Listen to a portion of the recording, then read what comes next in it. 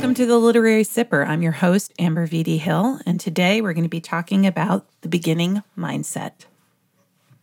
Before we get started, I wanted to talk a little bit about my history with dance. When I was a little girl, I used to take tons of dance classes, all kinds of dance classes, ballet, jazz, tap, modern, lyrical, etc., etc. There are millions of pictures of me in spangly leotards with headbands of feathers and, I don't know, one had a big, huge star on the top, and we danced to "Would You Like to Swing a Star, Carry Moonbeams Home in a Jar," that song, and do the soft shoe, I believe. And I think I even once danced the soft shoe with a cane in the shape of a candy cane to the Candyman Can, that song by Sammy Davis Jr. In any case, there are a lot of memories for me around dance. And then I just stopped, as kids do. You get into other things.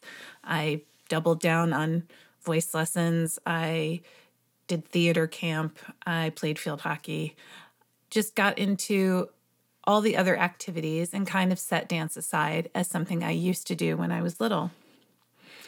And then I really had hit a wall with my writing, and I needed another creative outlet. I'm a big fan of doubling. I'm a big fan of having your primary creative outlet, the thing that is essential to the project you're working on. So if you're a musician, obviously playing your instrument or writing a song is going to be your main creative outlet. But I also recommend having a double, having a sort of secondary thing that maybe you used to be good at or you've never tried before. And in this way, you can really engage with the beginning mindset, and you can become more vulnerable in your own work and not treat it with the idea that you are somehow an expert in it and you should be further along than you are, that your book should be finished, that your painting should be complete, that your screenplay should be winning awards. But instead, remember that with beginnings, you are open to all of the possibilities in life. And if you haven't read Zen Mind, Beginner's Mind, which is a book of teachings by Shunryu Suzuki from the 70s. I believe it was a group of lectures that were translated from by one of his students. I highly recommend it. I think it is an essential read, not just for artists and mothers, but for everyone. I think it's an important way of thinking about your life and remaining receptive to the energies that are out there. But he says in it, if your mind is empty, it is always ready for anything. It is open to everything. In the beginner's mind, there are many possibilities. In the expert's mind, there are few. And often what happens is we get inundated with these thoughts that I've committed so much time to X, so much time to my instrument, so much time to writing, so much time to painting, so much time to ceramics, whatever it is, that I have lost the idea of the vulnerability of the work. I may not have lost the doubt.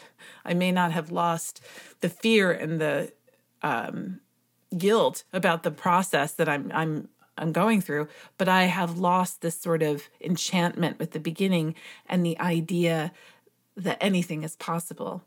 And what I have found is by always having a piece of your life where you are an eternal beginner, either revisiting old selves or starting something totally new, you can then explore that vulnerability and learn to trust yourself in the learning process and have a lot more compassion for yourself. So what it seems to me in terms of motherhood and artistry is that when you're a mom, you're the resident expert in the house. You know where everything is. You know every teacher's name. You know when things are due or what time they have to be at Scouts or what time they have to be at their soccer practice. You know that on Fridays you have to leave the house at exactly 3:45 to get to the school at 3:55 to make it to whatever activity happens afterwards. And so you have to fit your meetings accordingly. And so you're this expert in this constant state of answering questions that you're supposed to already know the answers to, being the researcher when you don't know the answers to whatever is being posed to you at that moment. And the artist in you should have an element of being a student, of always learning, of always being open, of always being receptive. And those two roles are often combative. And when you feel like you don't know enough as the student, then you judge the work. When you feel like the burden of expertise is too heavy in your motherhood, then you don't have the freedom to experience the play that happens as a parent. And these two worlds can often collide. And so even though writing is my primary art form these days, I have spent a lot of time this year with the secondary art forms that I have loved before and some that are quite new. So, for example, I signed up for a ballet class, and on Saturday mornings, I take 2 hours of ballet and I move my body in a way that I don't move it on the rest of the days of the week when I'm just running or walking with the dog or I don't know, doing a fitness app or something. I move my body in an artistic way, and I'm able to sort of step outside of its daily functions and be in a space of artistry, in a space of creativity, but also in a space where I'm not very good. And it's okay, where I'm learning all the time. I'm learning the names of moves. I'm learning where my hands should be. I'm learning where my neck should be, where my head should be, in these very traditional poses.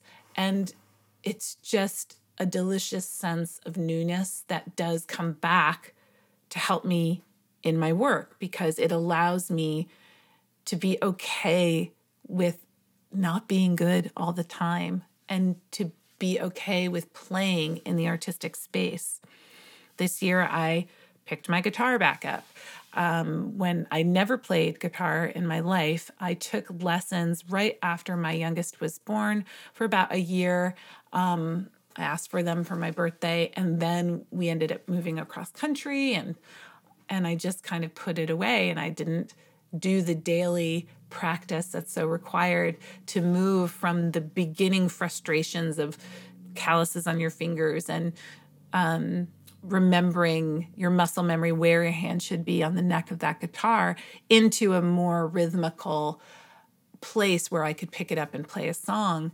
And I have dedicated literally 10 minutes a day, and it has changed the way I play. And it's also a great break in my day. So if I'm in the middle of working, I can take that 10 minutes and I can play music and I can feel really, really connected to something new and also something old at the same time. Because, of course, with guitar playing comes singing, and that's something that I've done always in my life, not on any kind of public level, but certainly there are a lot of people who know me as a singer in my childhood and in my teenage years. And so exploring that again has been a real gift. And I did a lot of work this year in a program called Your Big Voice, which I think will also help me in my work coaching other artists, exploring their voice, both in singing, but also their voice in writing, their voice in speaking engagements, their voice in art in general. This idea that your voice is yours uniquely, authentically, and to make noise in the world without judgment is a really powerful gift that you can give yourself. And so having these sort of pairings of the art that your project is centered around, whatever project is taking up most of your time, whether you're writing short stories or songs, and then this secondary project or artistic pursuit that you're not very good at, or you're just learning, or has something you've always wanted to try, maybe planting a garden, is that for you? Or playing drums or throwing pots, whatever it is, sometimes it's important to put yourself in those creative spaces so that you can re-enter your workspace with an invigoration that is new. Because sometimes when I'm writing and I'm reading, I can get really intimidated. Right now, I am totally intimidated. I have a finished draft of a book, of a novel that's sitting there that needs another good edit. And I have let it sit there for months and I haven't touched it. It's very, very overwhelming for me to look at it. And maybe there's a sense of failure when I look at it. And I'm trying to think about how to look at it with a sense of fun and adventure versus looking at it as this thing I can't finish, this work that fills me with fear or guilt or intimidates me because maybe I'm just not that good a writer and maybe I'm just not that good at this thing that I thought I would be good at. And maybe it's the reason it's there is to teach me to look at failure in a new way. There's so much, because when I sit down to write a podcast script or I sit down to write in blog form or on my Substack, the words come so easily. I'm working on a nonfiction book about daily creativity, and it's so much more, I'm so much more generous with myself. I like the voice there. And the novel feels not very fun right now. And I don't know what to do with that. I'm struggling. Maybe I have to put it away forever. We'll see. Maybe it is a failure, but it's okay because you know what? I worked on it. I worked every day in a creative space on that piece. And if nobody sees it, it's still okay. And what I'm hoping is in having this beginner's mindset and really trying to harness that energy is that when I'm writing and exploring creative spaces that are unfamiliar and that are fun and that require different energy from me, that the writing will become fun and I can approach these projects with a levity that I so desperately need, especially in this project. And if you can accept yourself as this sort of eternal beginner, and you can accept that you don't know it all, that you're not an expert, then I think you can be ready to accept the doubt and the fear and the disruption of peace that sometimes comes in the artistic and creative process. When you try to judge the work before it's finished, or you're trying to judge the work as you're doing it, you're taking yourself out of that playful, fun, beginning openness that's so essential to completion. And really, it's not your job to judge it anyway. You can't control what people are going to think of it. You know, I always think of Marcel Duchamp putting that bicycle wheel up in the art gallery. If you look at the bicycle wheel in your garage, it's not art. If you put it up in a gallery, it's art. Is one more meaningful? Not really. The bicycle wheel in your garage helps you get places, literally move from one place to another. And the bicycle wheel on a wall in a gallery helps you see something in your daily world that's magical and interesting and metaphorical. And both of those things are important. The writer is nothing without the reader, but the writing process for the writer fills a different need than the reading process in the reader. So one thing that I can suggest to you is that you stay in contact with what it is you love, what it is that steadies you. So if you used to love playing your piano, then you should play your piano.